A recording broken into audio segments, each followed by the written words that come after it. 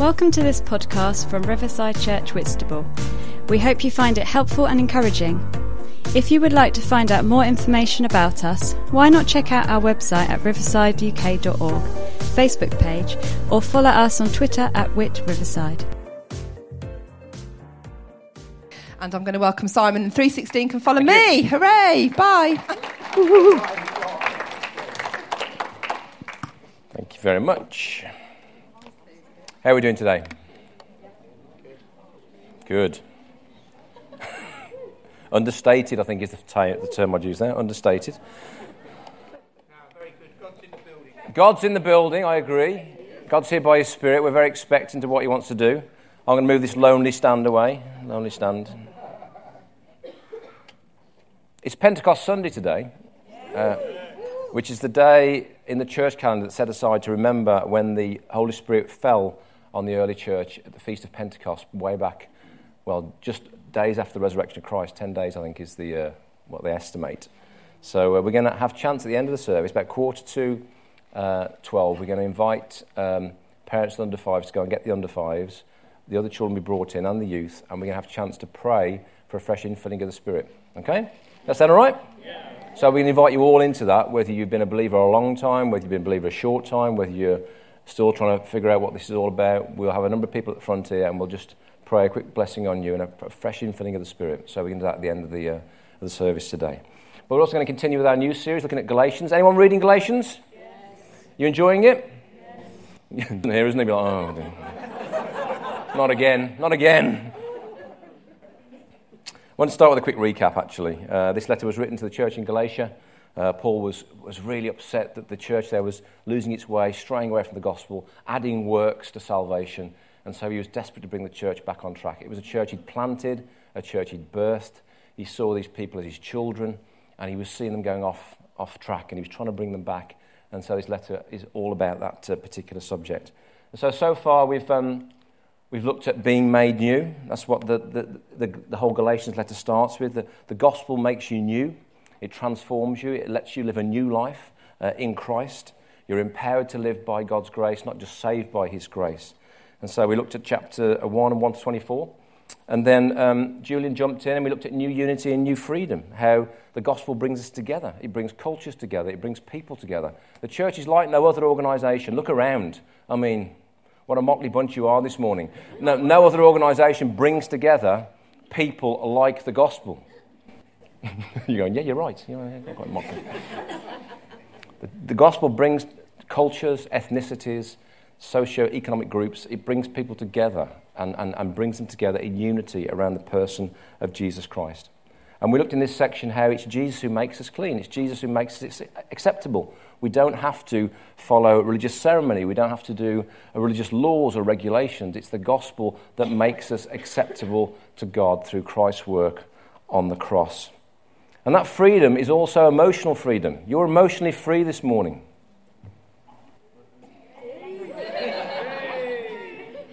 Slightly reserved, but emotionally free.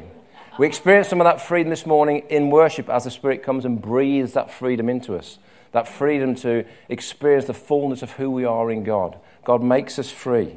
You're free from the endless treadmill of guilt and insecurity that can come with the human condition. You don't need to earn your salvation. You don't need to make God love you because the gospel puts you into God's family. You sang this morning, "In my Father's house is a place for me. I am a child of God." And that's what we're going to be focusing on today, that sense that actually the gospel puts us into the Father's house. We don't have to be worried or insecure about our future, about whether we're accepted. Culture would say to you, you've got to keep earning acceptance, you've got to keep earning approval. But the gospel would say to you, you are secure in the person of Christ. And we saw in this section how Paul confronted Peter, because Peter had gone off track. Peter had succumbed to peer pressure. Even though God had revealed to Peter, everything is available, everything is clean in the gospel, so go and eat with the Gentiles. You don't have to withdraw from them, you don't have to keep away from them for fear of being made unclean. Peter had succumbed to the religious pressure of these false teachers, and he started withdrawing from the Gentiles, the non-Jews. And so Paul hammers him and says, don't give in to fear. Don't give in to peer pressure, because the gospel says that we're made one in Christ. Everything is clean. So Paul confronts that hypocrisy, even in Peter, who succumbed to peer pressure. And you know what peer pressure can do, don't you? We live in a world of peer pressure. You know, you've got peer pressure coming from all sides. And even someone like Peter, a disciple, succumbed to the pressure that was around him to withdraw. And so Paul says, no, the gospel says, come back. You're clean. The Gentiles are clean. We're made one in Christ. And then Joel looked at new ways last week. We looked at how in the gospel, the way in is the way on. We never graduate from the gospel. We're saved by it, and we continue to grow by it, by applying it to our lives. You don't grow as a Christian by just trying harder. Anyone tried that? Doesn't work, okay? I can tell you it doesn't work. You don't become a better believer or a better Christian by trying harder. It just simply does not work. Every year, you've probably got your New Year's resolutions. I've lost track of how many times people have said to me, on Monday, I'm going to start a new diet. On Monday, I'm going to go to the gym. It's always Monday, isn't it? Why is it Monday? I don't know, but it's always Monday. You know, on Monday, a new life will begin in some way. And so we continually try harder to improve ourselves, to make ourselves better. But Paul tells us that the way in is the way on. The way we're transformed is by continually applying the gospel to our lives, by continually seeing the person of Christ transforms us. And that means we never leave the gospel behind. We never leave it behind. Paul says to the Galatians, what you began in the spirit, you're now trying to complete in the flesh. You know, what's happened to you? You know, this is a spiritual work. It'll always be a spiritual work. You'll never get away from the fact this is a work of the Spirit in you. And so if you want to see transformation in your life, it's always by the Spirit. It's always by the gospel. It's never by works. It's never by adding something or doing something. It's always by getting into God's presence and allowing him to touch you and reveal to you his heart for you again. And that causes us to kind of ruthlessly go after the things in our life that don't respond to the gospel. We start to apply the gospel, and the gospel changes us. So we don't change by trying harder. We change by looking at the person of Christ and allowing the gospel to change us. And when we do that, God comes and replaces the saviours that we've created, the little things that we have in our lives that we think save us or make us more acceptable. God uproots those and replaces them with the Saviour, Jesus Christ. And Paul used the whole example which Joel touched into last week of Abraham. Abraham was declared righteous in God even though he came way before the law. He was declared righteous in God because he trusted God and believed in God hundreds of years before the ceremonial law was given. So Paul says to the Galatians, it's not about the law. It can't be, because if Abraham was declared righteous, he was hundreds of years prior to the law. Discuss. And so he's saying, actually, righteousness in God comes through faith and trust. And it's God who does the work, not us. That's where we are. We've caught up. And we're now looking today at Galatians 3:26 to chapter 4:2. We're looking at made new. So I'll pop this on the screens for you. I'm not going to read it all because I haven't got time, but we're just going to pick out pieces as we go. So at this point in this letter, we've reached the pinnacle of the gospel. Imagine you've climbed a long mountain. Anyone been to Snowdon or somewhere like that, or climbed a high peak? And eventually you get to the top, don't you? You get to the top, and it's fantastic. And if the weather's good, you've got a fantastic view. And all that hard work feels like it's worth it. And we have arrived at the peak here of this letter, and the peak of the gospel. And it is literally this: in Christ Jesus, you are all children of God through faith. That is it. You're never going to get past the peak of this particular statement from Paul. This is the peak of the letter and the peak of the gospel. If you remember nothing else ever about being in church, remember this: you are a child of God by faith. We sing it, but it's true. This is the zenith, the epitome of the gospel. It's the peak. It's the wellspring. It's everything. This is where the essence of the gospel is to be found. The Scottish theologian Sinclair Ferguson said this: the notion that we are children of God, his own sons and daughters, is the mainspring of Christian living. This is where your identity is. This is where your power to live a Christian life comes from. The fact that you are a child of God. Turn to the person next to you and say, you're a child of God.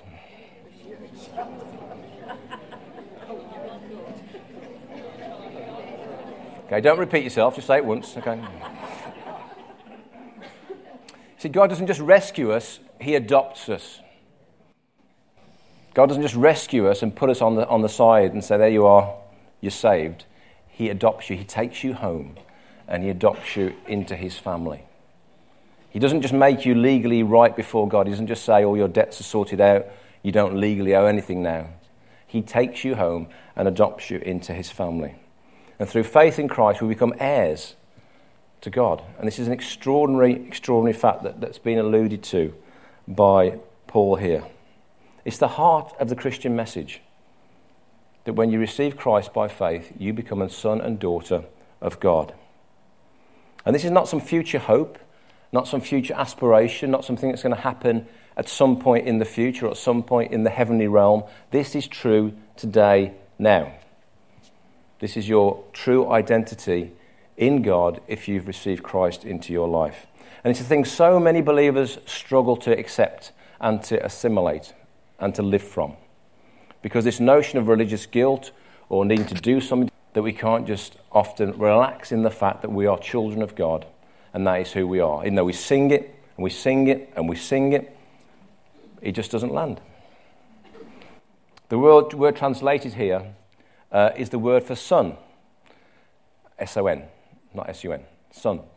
And that's not being in any way, Paul isn't trying to be sort of gender specific. What he's alluding to is in this culture, the only people who could adopt were sons.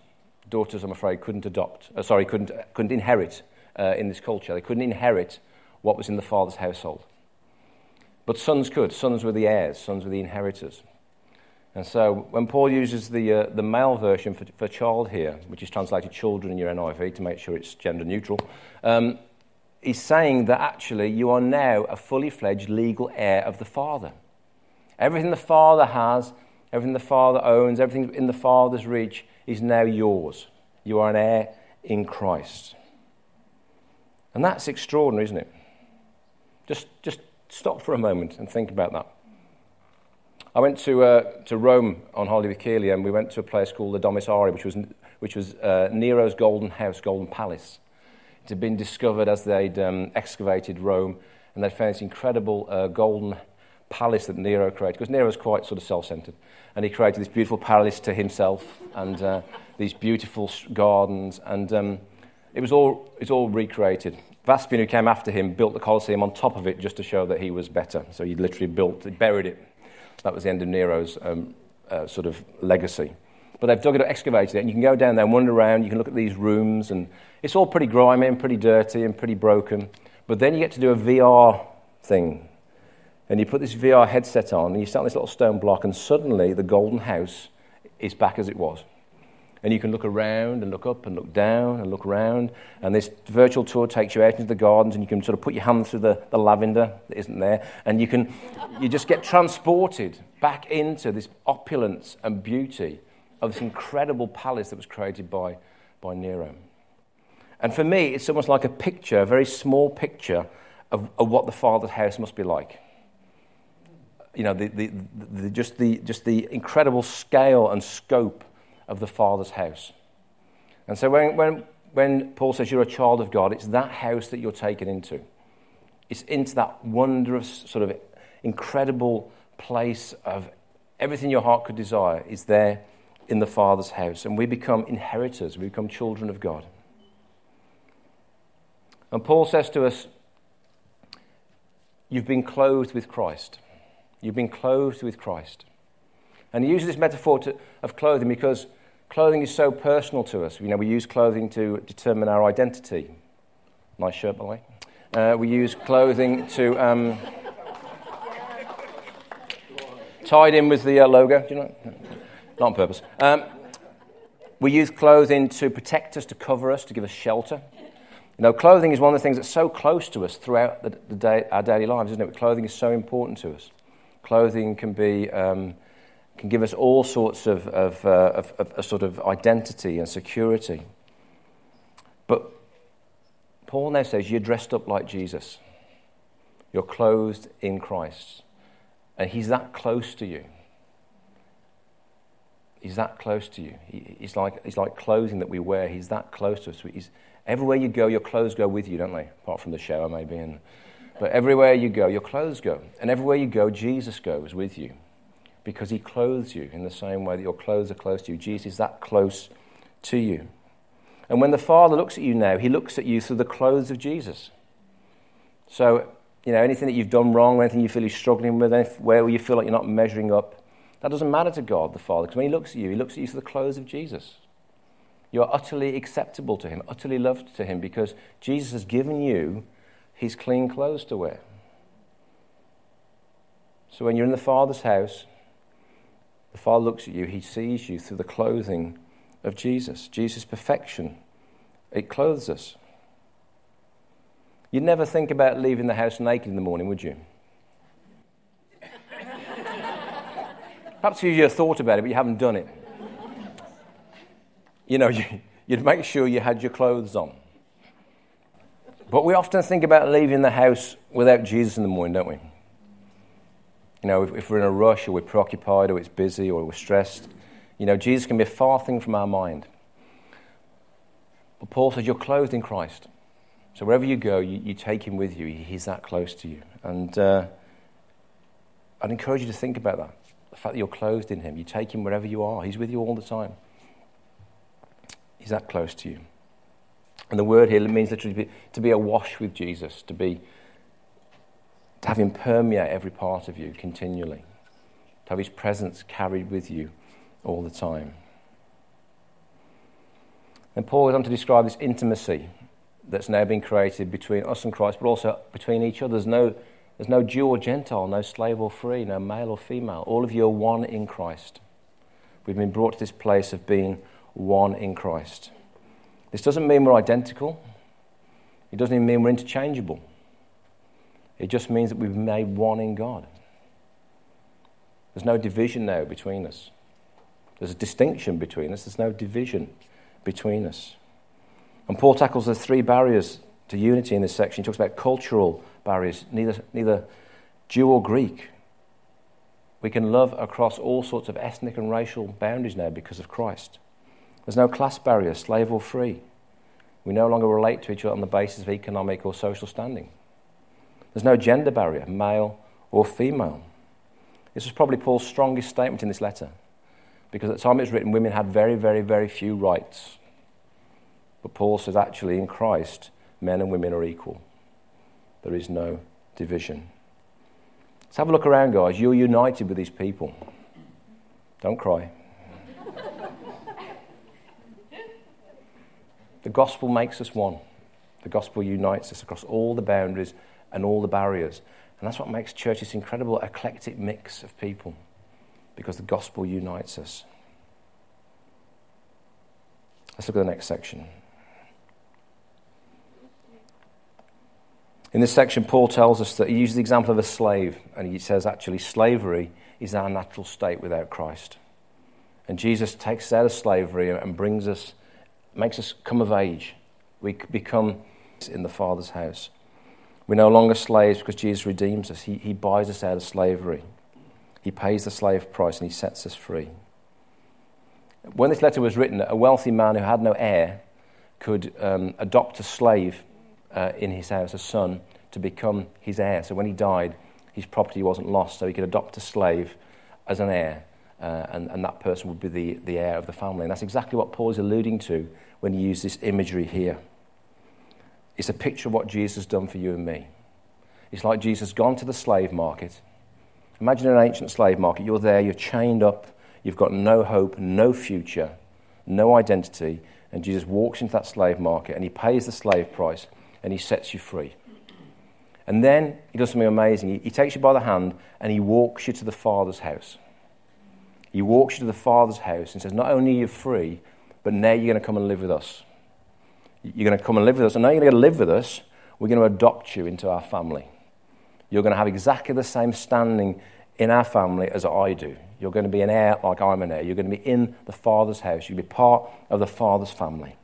And that's the imagery that Paul is painting for these people in Galatia. The Father set you free and taken you into his family. He says in this letter, we were in slavery to elemental spiritual forces of the world, but God sent his Son and sent his Spirit to set us free and allow us to experience that freedom. The work that Jesus did on the cross is like an external thing. It's something that was done. It was done to establish our position in God. But what the Spirit does, he comes and allows us to experience that freedom. He comes and dwells in us and allows us to experience the freedom of God, allows us to experience our new status in God. And that's why Paul says, the Spirit of the Son was sent into your heart, the Spirit who calls out, Abba, Father. Abba, Father. The calls out here is not strong enough in the NIV. It's like a deep, rending, passionate cry from your gut. Imagine the cry of a crow or a shriek. It's that level of sort of heartfelt cry. The Spirit calls us to cry out with a real depth of feeling that God is our Father. Have you ever done that? Have you ever felt that? Because the Spirit can move us in the deepest place to take what is sometimes a conceptual idea into a reality, because that's what the Spirit does.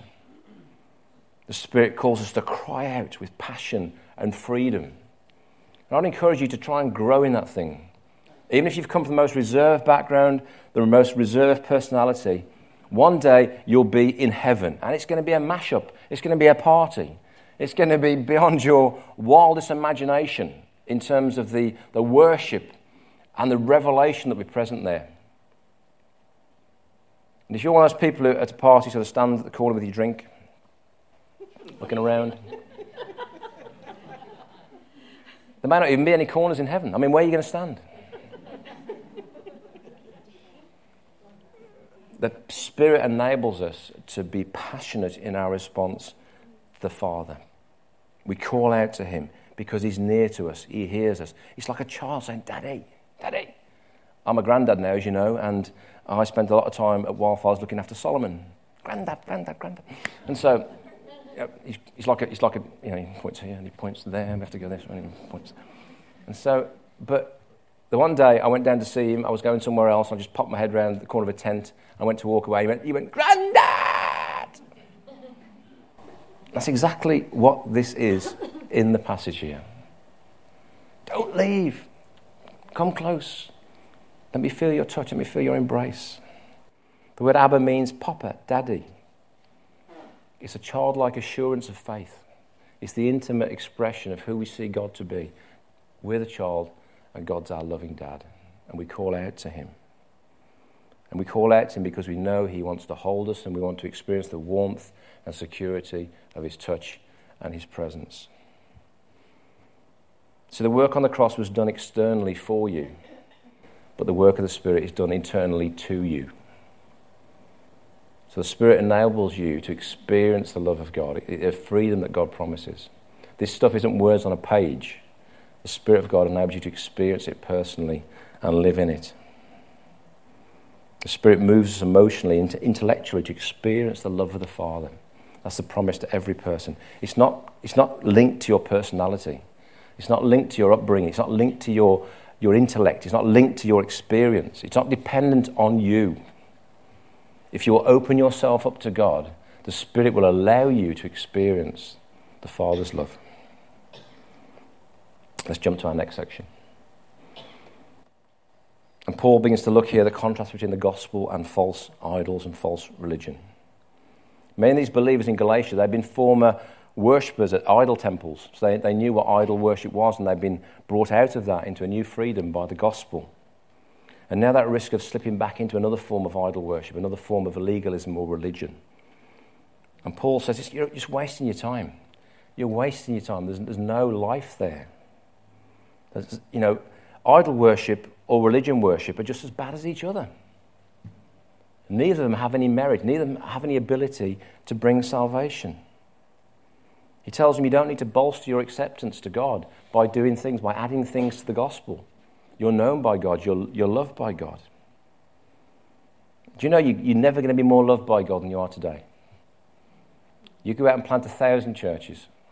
You could lead 1 million people to Christ. You could start 100 compassion ministries. It wouldn't make God love you any more than he loves you today. You could have the worst week ever this week.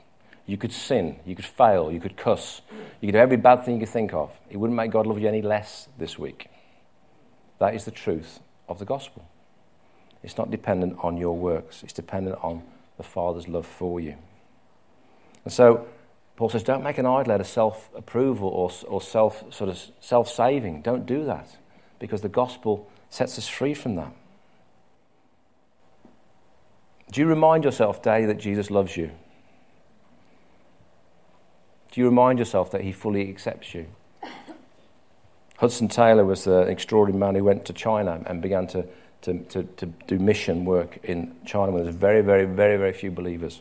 And he had a scrap of paper which he would move in his diary every day. So whatever day it was, he'd move it to that day. And it said these words: Lord Jesus, make thyself to me a living bright reality, more present to faith's vision keen than any outward object seem, more dear, more intimately nigh than e'en the sweetest earthly tie. And every day he would read these words, and it would remind him that who he was in God, that he was a loved child of the Father. And it would give him the framework with which to do his ministry, his mission, his work in China. How do you remind yourself every day that you're a child of God?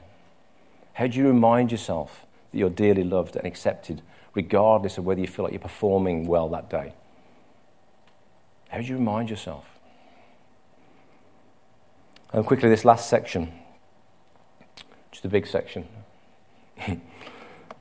Paul's really just going back to the fact that he planted this church. He knows these people. He lived with them. He was with them. He said, I became like you, in verse 12. I came and I became like you. And that it's always about proximity with the gospel. You can't bring transformation to the gospel at a distance. Gospel transformation is always about proximity.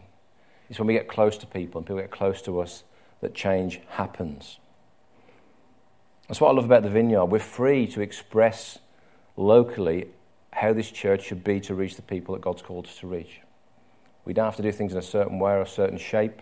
We're free to express culturally what we should do. Paul came close to these Galatians. He came and lived with them. He worked with them. He ate with them. He talked with them. He played with them. He lived amongst them. He did all this without changing the gospel. This was Hudson Taylor's message. He went and became culturally acceptable to the Chinese, but the gospel that he carried didn't change. And when he came back with his long pigtail and his kind of Chinese clothing, the church in this country were like, what have you done? He said, well, I became like them, so I could reach them.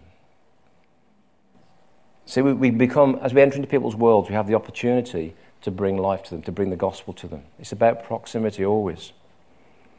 And then Paul says, I became like you, now become like me. He doesn't say like me. He says become like me. How often do we think like me? We like people to like us, don't we? Yes, we do. It's our biggest thing. We love people to like us. We spend a lot of time trying to make sure that people like us. You know, we often, am I gaining people's approval? Do people like me? Paul was secure in the gospel. He didn't say like me. He said become like me, because I carried the gospel to you. I kind of birthed you as children.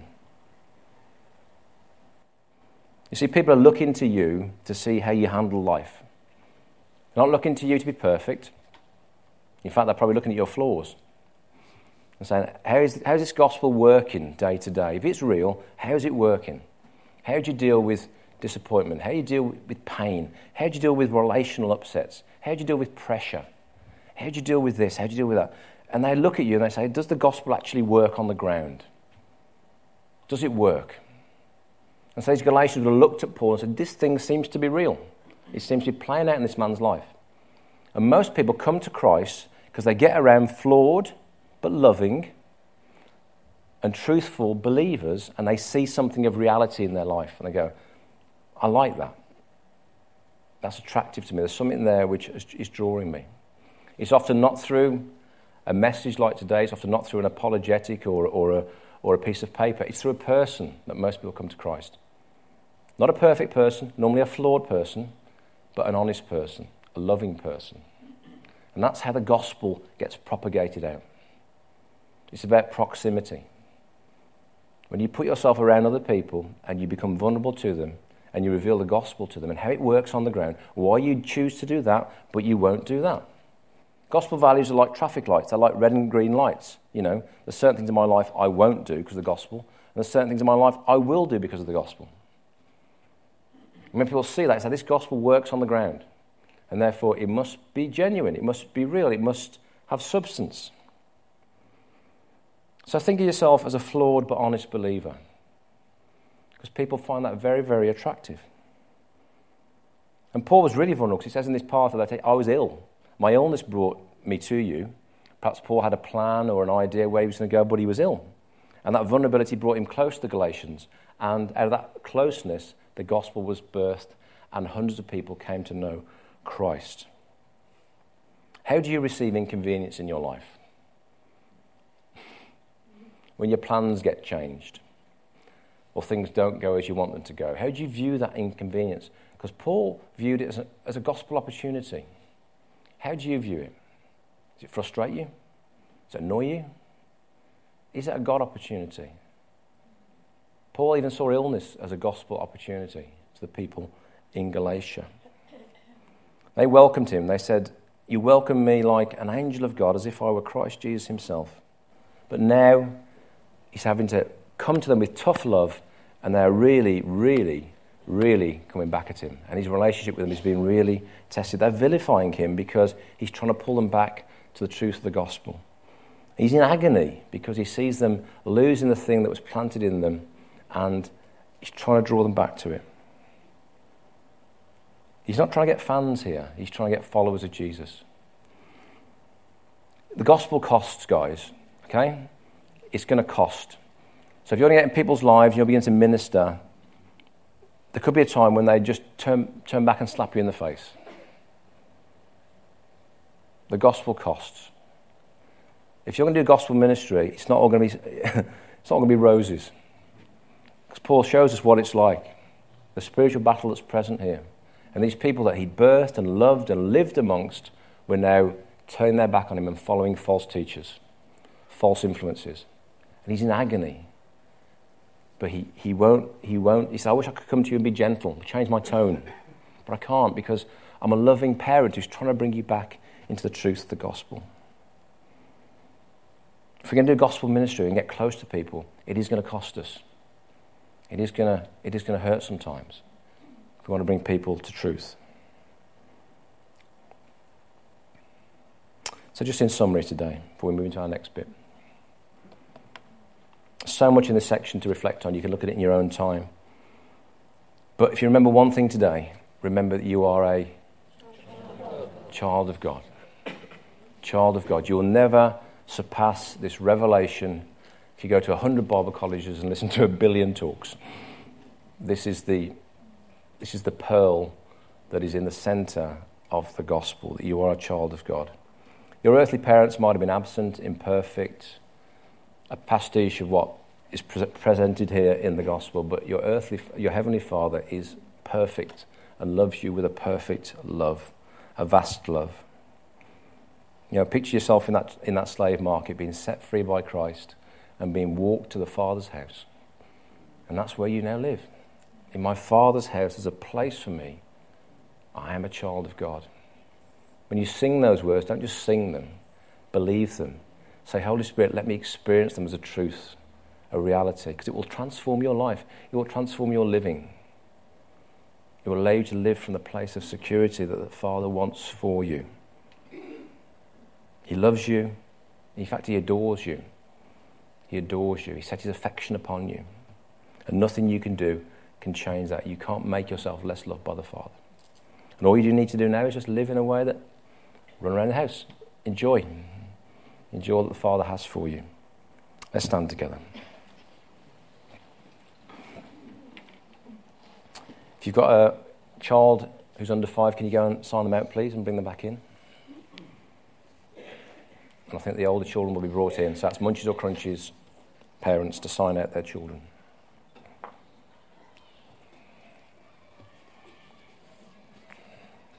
That sounds like children. So what we're going to do I'm going to quickly pray, I'm going to sit down again. So, Father, I just pray that you take what we said today and really make it a reality by your Spirit into our being, God, that we are children of God. We won't just hear it, but we'll understand it, receive it, and live from it. And I pray that in Jesus' name. Amen. Amen. Thanks for listening. If you would like to contact us about this talk, to hear more or find out about Riverside Church Whitstable, then visit our website at riversideuk.org. Also, you can contact us through our Facebook page or tweet us at Whit Riverside.